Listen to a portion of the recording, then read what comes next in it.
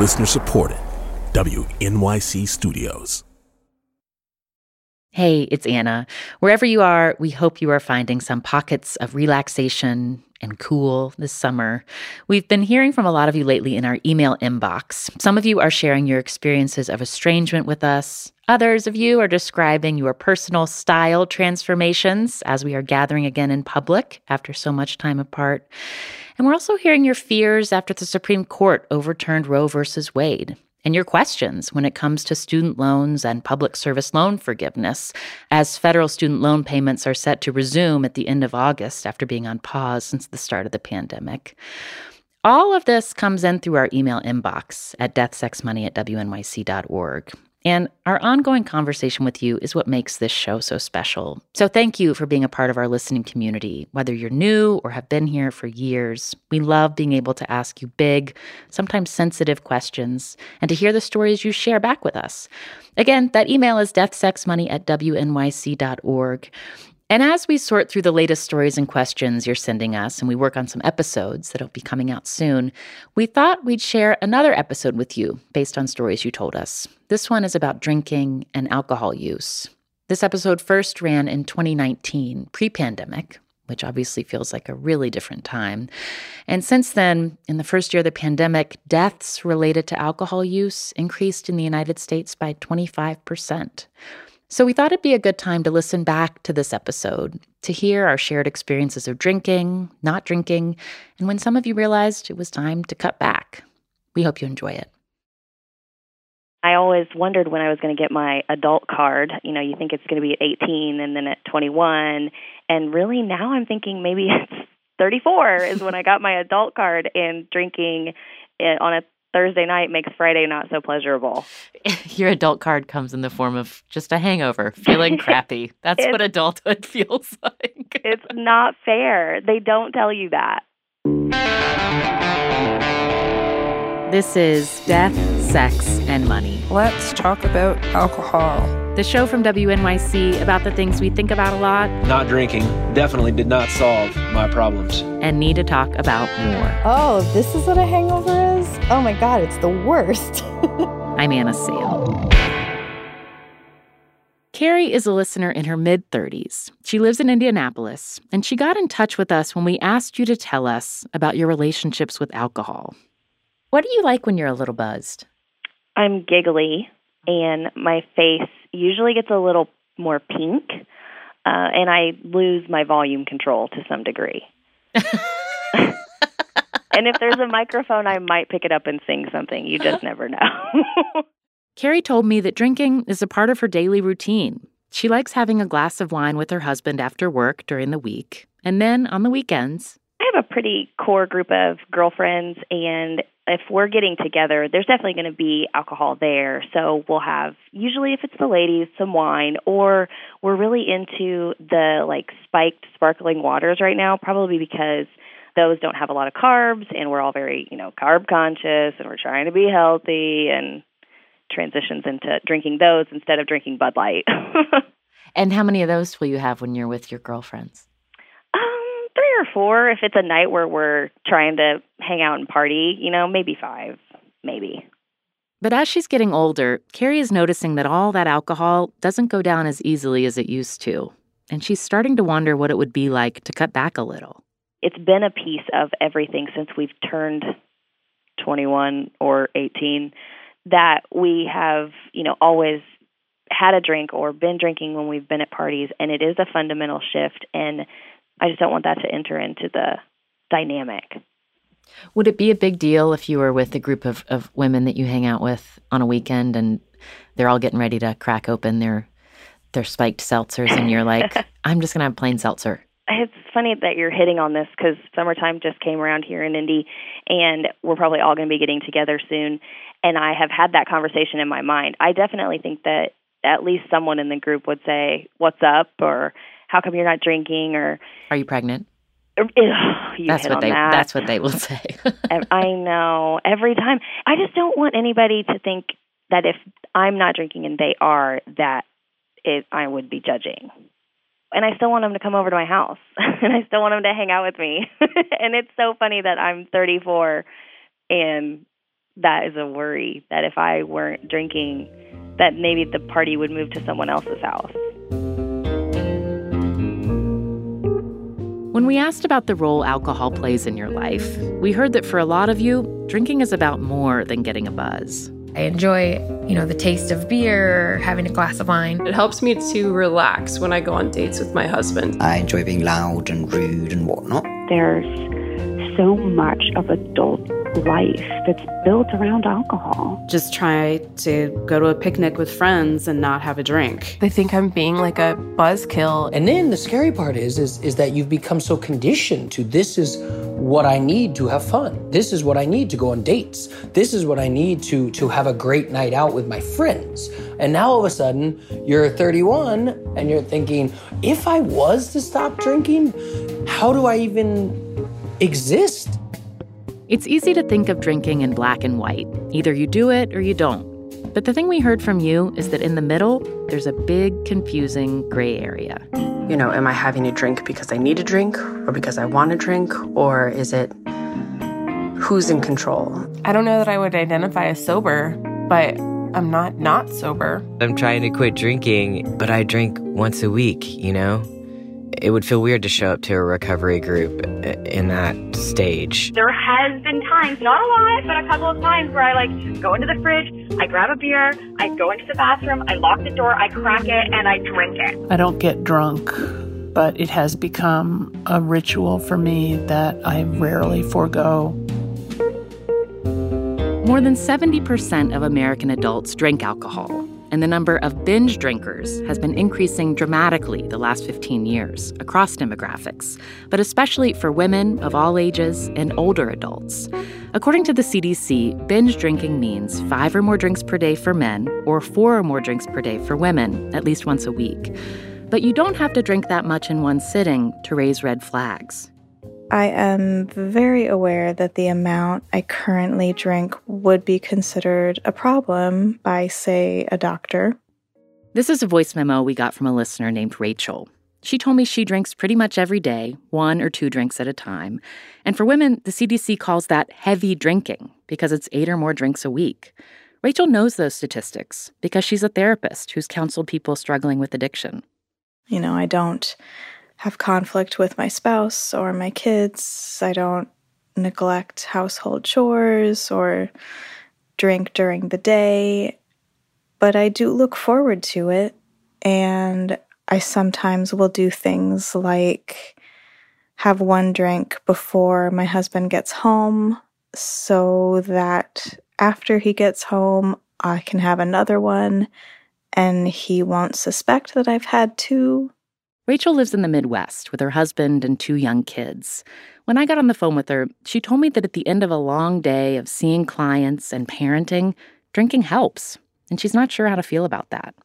When I get to a place where I realize that that is becoming my shortcut to self-care, that's the only thing that I'm doing. If feeling buzzed at the end of the day is the only way that I'm achieving that's personal space for myself, that's a problem, I think.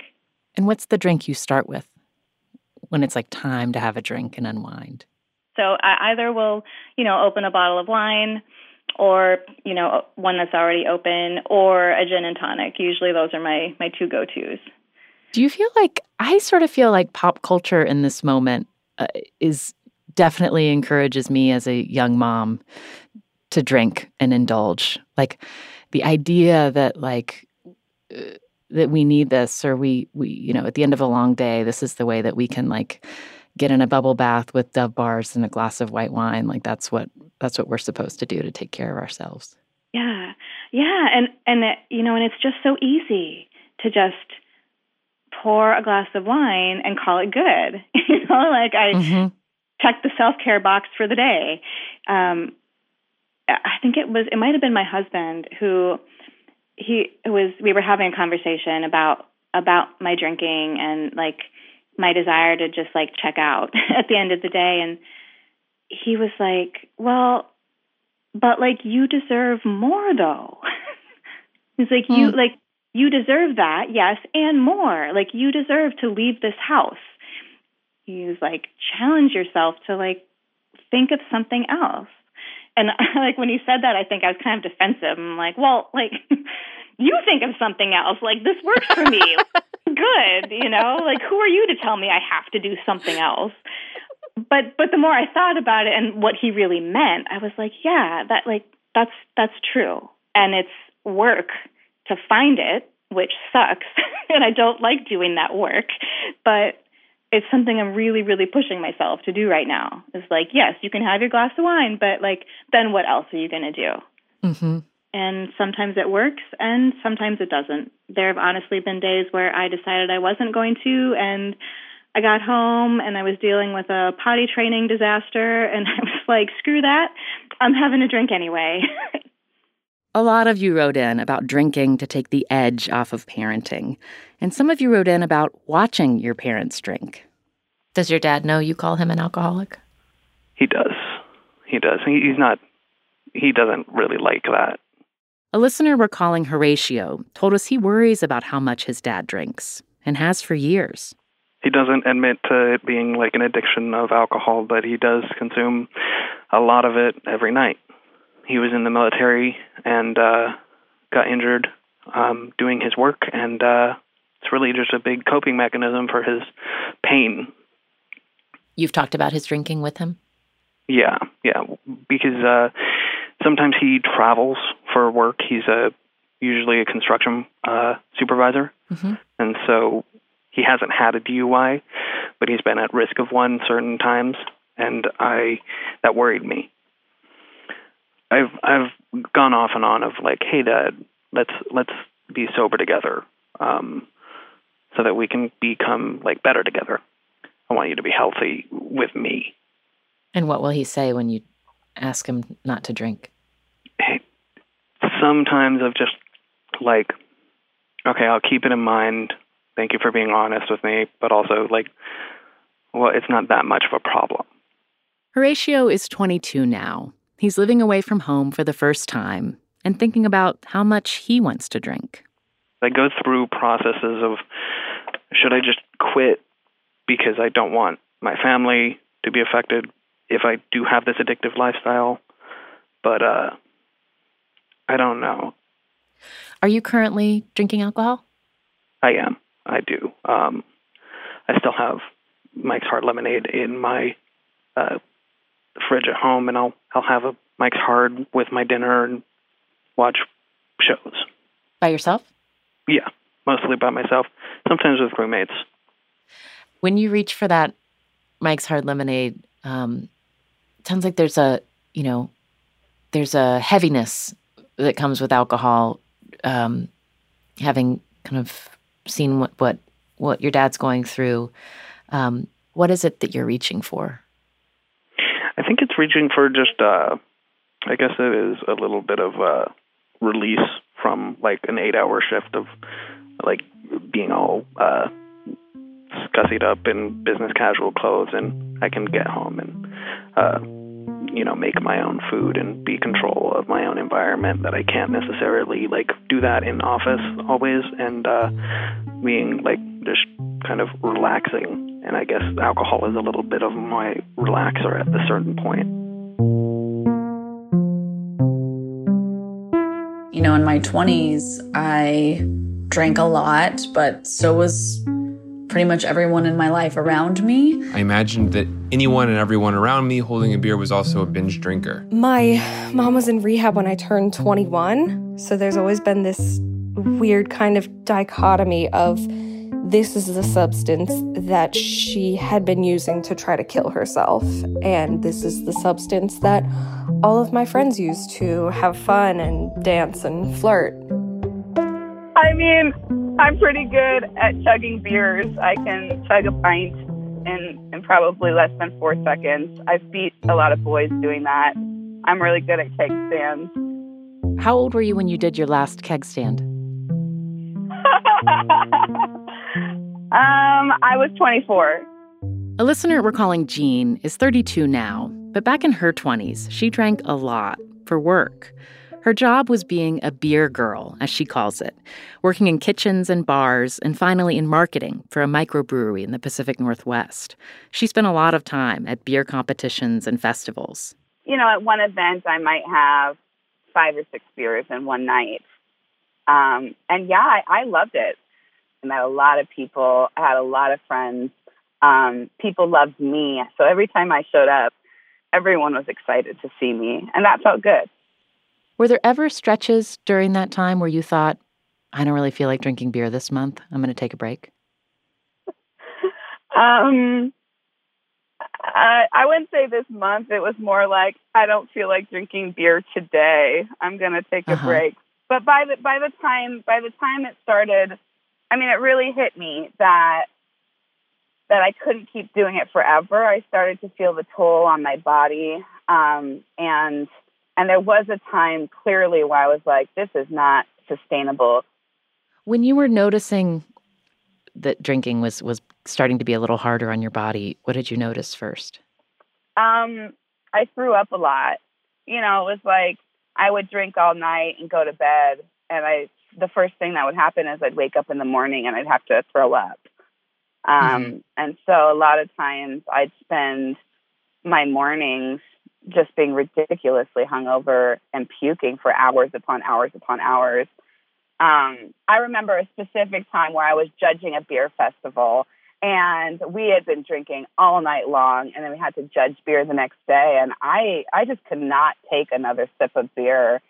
And I felt so bad because as I'm judging these breweries' beers, in between styles of beer, I was going to the bathroom, silently puking in the bathroom, and then coming back to judge the next round of beer. Jean left that job about 5 years ago. A big reason was that she realized that while she was working, she was driving drunk. There would be days where I would drink 8, 9, 10 beers and then have to drive home from a festival in the next city over. And, you know, I had a 300-mile drive to get home after drinking all day long. And it's crazy because I never got pulled over. I never got in an accident. I never got a DUI. When you left the brewery and when it was no longer your job to be the fun woman passing out beer, did you, like, when you went out, did you have to figure out how to be in a different way when you were drinking? Yeah, most certainly. I still feel, right, 32 years old now, and I still struggle with knowing how to be out and about when I'm drinking. Because, you know, more so than being addicted to alcohol or being addicted to beer, I was addicted to the attention that I was given because of that environment. And when I got out of that environment, more so than missing the beer, I missed all that attention.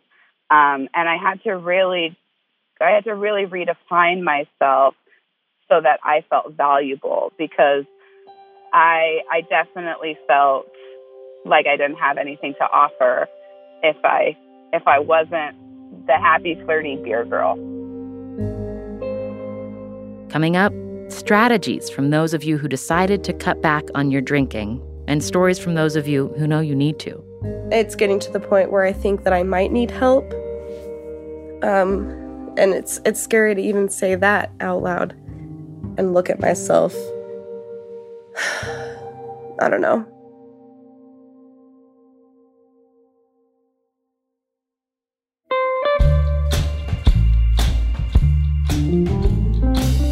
As I said at the beginning of this episode, you have been sending us questions about having to start making payments again on your federal student loans after the pause that's been in place throughout the pandemic goes away at the end of August.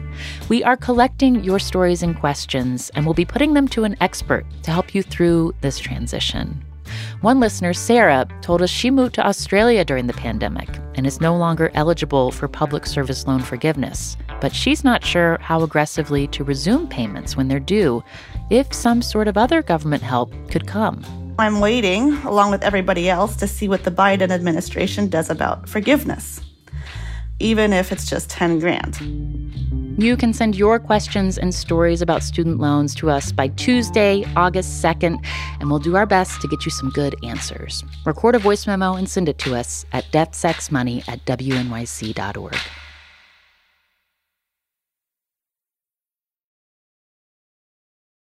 This is Death, Sex, and Money from WNYC. I'm Anna Sale. There are a lot of things that make you change the way you drink. I have had a DUI. I converted to the Mormon Church. I was more of someone that just couldn't stop once they got started. That shit is too damn expensive, and ain't nobody got time for that.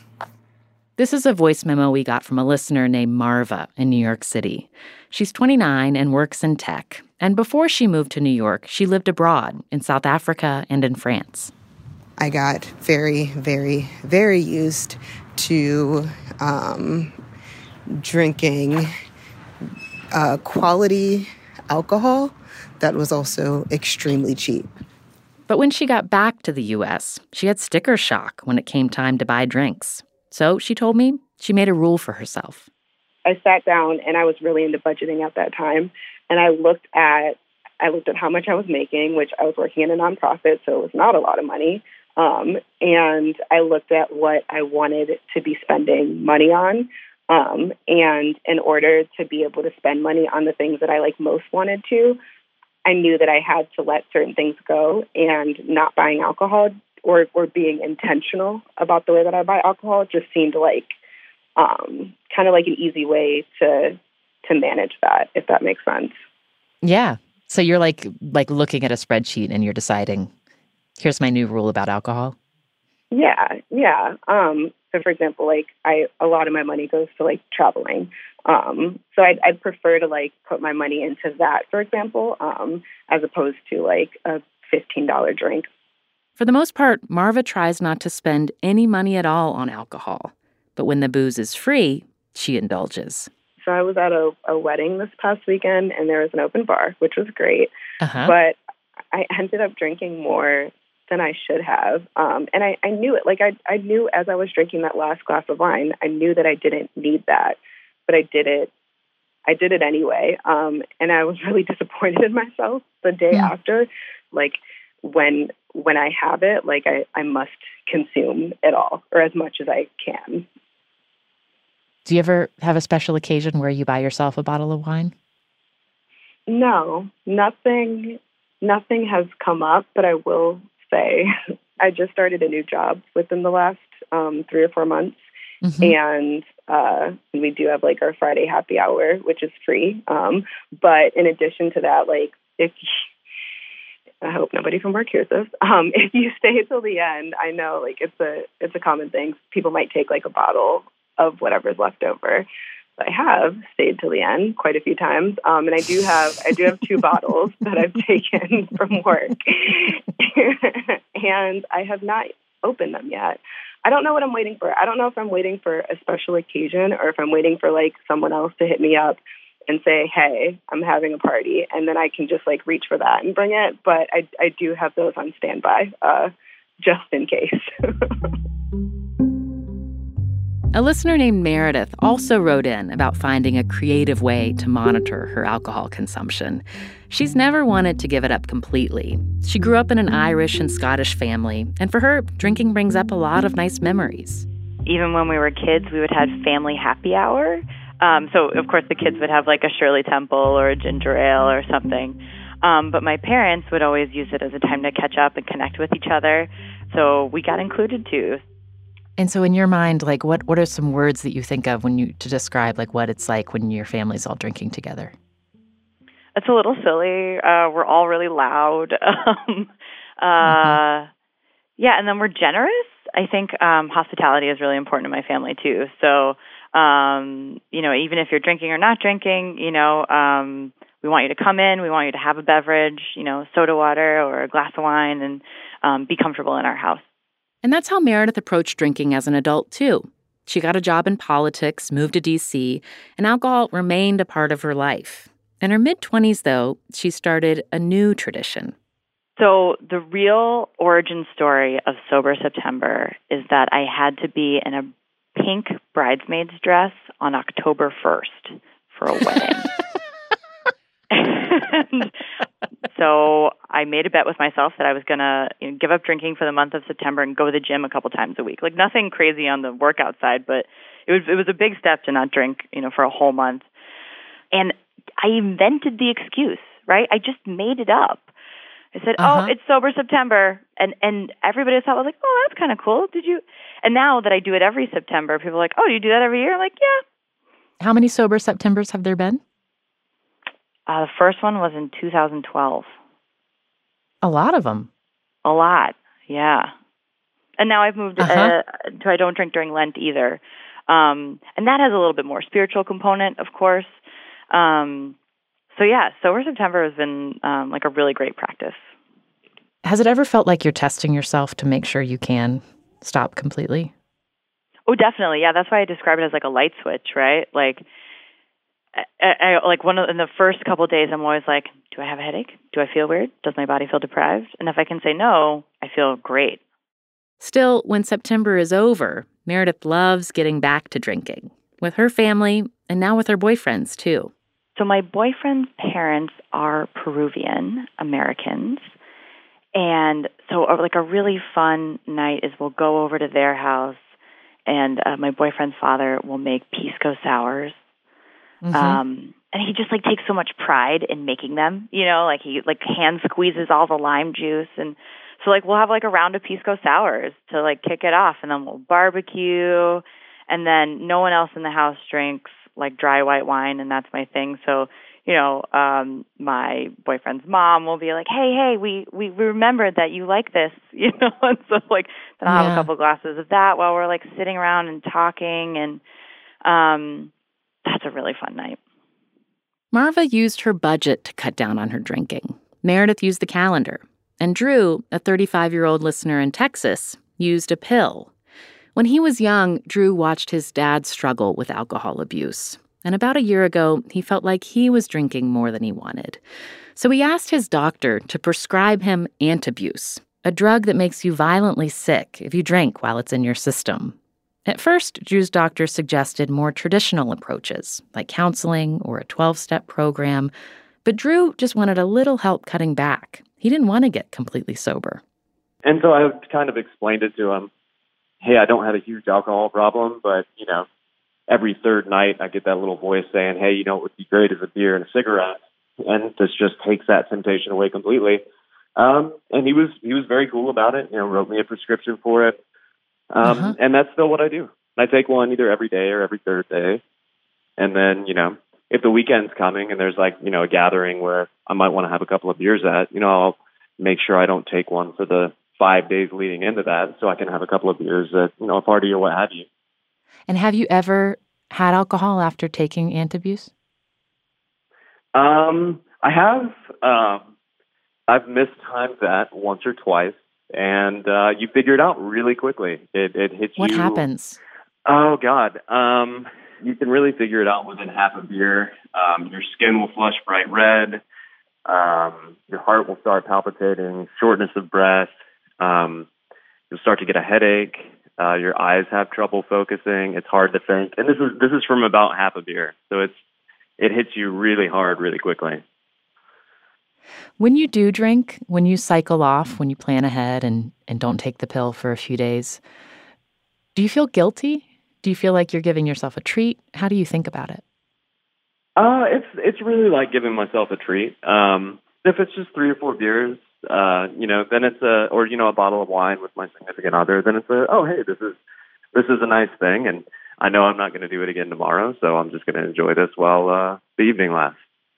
And I'm not an alcoholic. I don't consider myself an alcoholic. I like to abuse alcohol, but I don't have all the crazy symptoms of alcoholism and drinking to a bottom and everything that's associated with that.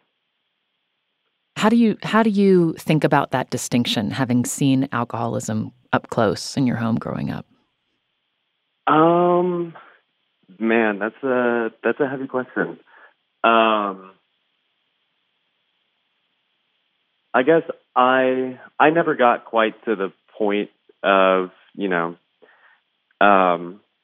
I was able, on multiple points to just kind of stop drinking when I wanted to, and just through force of will. And to me, I think that's a big part of the distinction is if you can make a choice to not drink, then you are, maybe not as down that path of addiction. That to me is the marker of an alcoholic, or that's where I draw the distinction. I have a very clear memory of the exact moment in my life when I thought to myself, I really just want to have 3 gin and tonics and feel completely removed from my life. I was using drinking to mask some pretty serious PTSD. To sort of run away from my own issues with my career and job stuff and finances and relationships and men. And I was definitely using it to avoid my life. I believe that I was always very, very uncomfortable in my own skin, at dis-ease with being me. And drinking helped me feel a little bit more comfortable, a little less raw. It worked for a long time, and then it didn't anymore. One night, I drank too much, and it pretty much ended my job. I hurt myself. I gashed my leg. I still have a scar. I got rushed to the emergency room because I woke up puking up blood and pooing out blood. The last time I blacked out, I woke up in a hotel room with a man that I don't even know where the heck I connected with him. And that was kind of it. That was the death knell of me drinking. Just like, this is over. I'm done. I'm done. I chose to go into 12-step program. I admitted into detox, and I've never looked back. I haven't had a drink in over 3 months. It's about 12:30 on a Thursday night. And it just so happens to be my 1-year anniversary of quitting drinking. Now I have 16 years of sobriety. And I am 2 years, 7 months, and 16 days sober. My sobriety date is May 5, 1978. 2 years without alcohol. Here I am. Happy birthday to me. One listener, who wanted to be called Jackie, sent us a voice memo because she wants to change the way she's drinking. It's gotten to the point where I can't function without it. Jackie just turned 21 last month, but she's been drinking since she was 18. She's worked a lot in restaurants and just recently got a new office job in customer service. I mean, I can go through my workday, but the whole workday I'm just counting down the hours to when I can drink, when it's the evening and it's acceptable for me to have a drink. I consider myself a very outgoing and fun person, and I used to be able to be that without alcohol. But at this point, I need alcohol to just be myself, or at least that's what it feels like. And it's scary. Like, I'm scared, and I don't feel like I can talk to anyone about it. What do you drink? I drink a lot of beers, and I take a lot of shots of vodka, mainly vodka. I drink almost every day. And when you drink every day, where do you drink? Just at home. My kitchen is kind of hidden from the rest of the apartment. So if you take a few steps towards the back of the kitchen, no one can see you. And so something that I've noticed I do a lot is I take shots without other people. Like, even on nights when we're all taking shots, I'll go into the kitchen and just take a few more. And I don't know why I do that. They don't know it's a secret. Yeah, I mean, I've kind of said, passing things that I need to stop drinking so much, but I've never used the word alcoholic. I've never said that word out loud to the people in my life before. Mm-hmm. Do you think you have a problem with alcoholism? I think I do. Yeah, I think I depend on it. I'm obsessed with it. I don't know. Jackie didn't want to say exactly where she lives, but it's in a big city. She shares a 2-bedroom apartment with a friend and her boyfriend. She knows he's noticed the problem too. He's a little bit older than me, just by a couple years, but he doesn't drink like I do, and it definitely comes off as I'm out of control. It's obnoxious. Like, it's not a good look. It's not a good look to get absolutely shit-faced and embarrass yourself. And I've embarrassed him a few times. It's nothing ever too bad, but it's just me acting crazy. And then, like, one time at a party, I tried to take a shot, but my body, like, rejected it, and I, like, spit it all over his friend. That sucked really bad. Just things like that. I know that he has to roll his eyes at me all the time because of the things that I do. Has your drinking affected you at work, do you think? Yeah, a little bit, I think, because, like, I wake up late all the time. I mean, I've only been late to work once, but I have had to spend so much money on calling a Lyft because I'm like really, really pushing it. Like, I will call the Lyft at 7:50 and I need to be there at 8. Like, I would be saving so much money if I was just taking the train like I should. And also it does make me feel sick. Like, I have headaches so much. Like, I can feel my body like I'm really young. I'm 21. I can feel my body just like slowing down and being affected by it. But the only thing that makes it feel better is drinking more. You have cravings. Yeah. And when you picked up your phone to record a voice memo for us, why did you want to talk about your drinking? Well, because I think I knew that I knew deep down that I was starting to have a problem and I was starting to get scared. And I'm so embarrassed. Like, I'm so embarrassed about it. I don't want to talk to anyone about it. But I needed to do something. And, like, when you guys are like, hey, call us, like, when I heard that when I heard it for the first time in the episode, I felt like I just got punched in my stomach. I was like, oh, you have to do that. That's all you can do right now. Like, this is the control that you can take. That's something that felt within reach. Mm-hmm. What would be the next thing that you could do? I think the next thing I would do is I would have to put it in the hands of someone else. I'd have to say, hey, like, don't let me drink. Like, don't let me, because I can't do it myself. I'm just so not ready to confront it, I guess. Can you explain that to me? Because we're talking about it, and you're confronting it. You're admitting it. Yeah, that's true. So what is the thing that you don't want to do? I don't want to stop. Like, I want to, but I don't want to. Like, I'm not ready to stop. I don't want to go to like Alcoholics Anonymous. I don't want to be in rehab. I don't want to do any of that.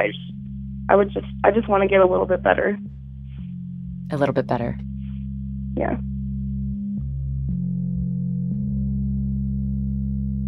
Hey, Dev, Sex, and Money. Here's a little update for you. At the end of our conversation, I asked Jackie to keep in touch. And a couple of weeks after we talked, she sent me a voice memo. Just to keep it short and brief, I got way too drunk a couple weekends ago and don't remember how I got back upstairs. I was at my apartment's pool and I just woke up in my bed and speaking gibberish to my boyfriend. And my roommate came in and I told her what has been going on and that I'm struggling. And I cried to them. And he actually started recording me on his phone so that I could listen to it later and see how I wasn't making any sense.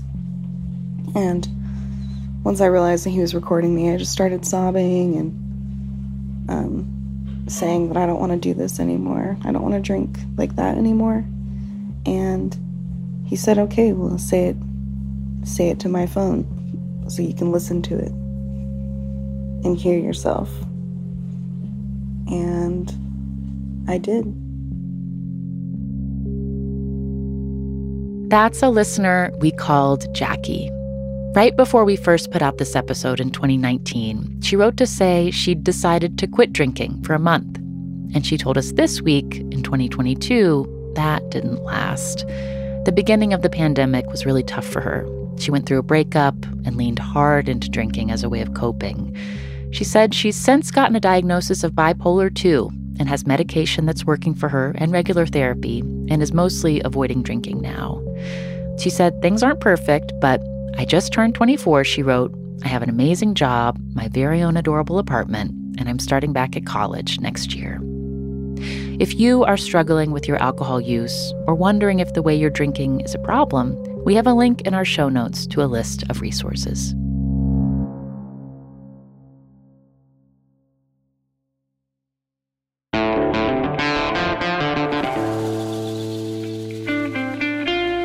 Death, Sex, and Money is a listener-supported production of WNYC Studios in New York. This episode was produced by Annabelle Bacon with help from Katie Bishop, Zandra Ellen, Christina Josa, and Emily Nadal. The rest of our team includes Julia Furlan, Zoe Azulay, Afi Yellowduke, Emily Botine, and Andrew Dunn. Our intern is Lily Clark. The Reverend John DeLure and Steve Lewis wrote our theme music. I'm on Instagram at AnnaSalePics, that's Pics, and the show is at Death, Sex, Money on Twitter, Facebook, and Instagram. Thank you to all of you for sharing your stories about drinking. Here's one of mine. My daughter was not yet 3 when my parents were visiting, and they sat down, and she said, "Do you want an old-fashioned?" I was like, ah! That's really funny. I'm Anna Sale, and this is Death, Sex, and Money from WNYC.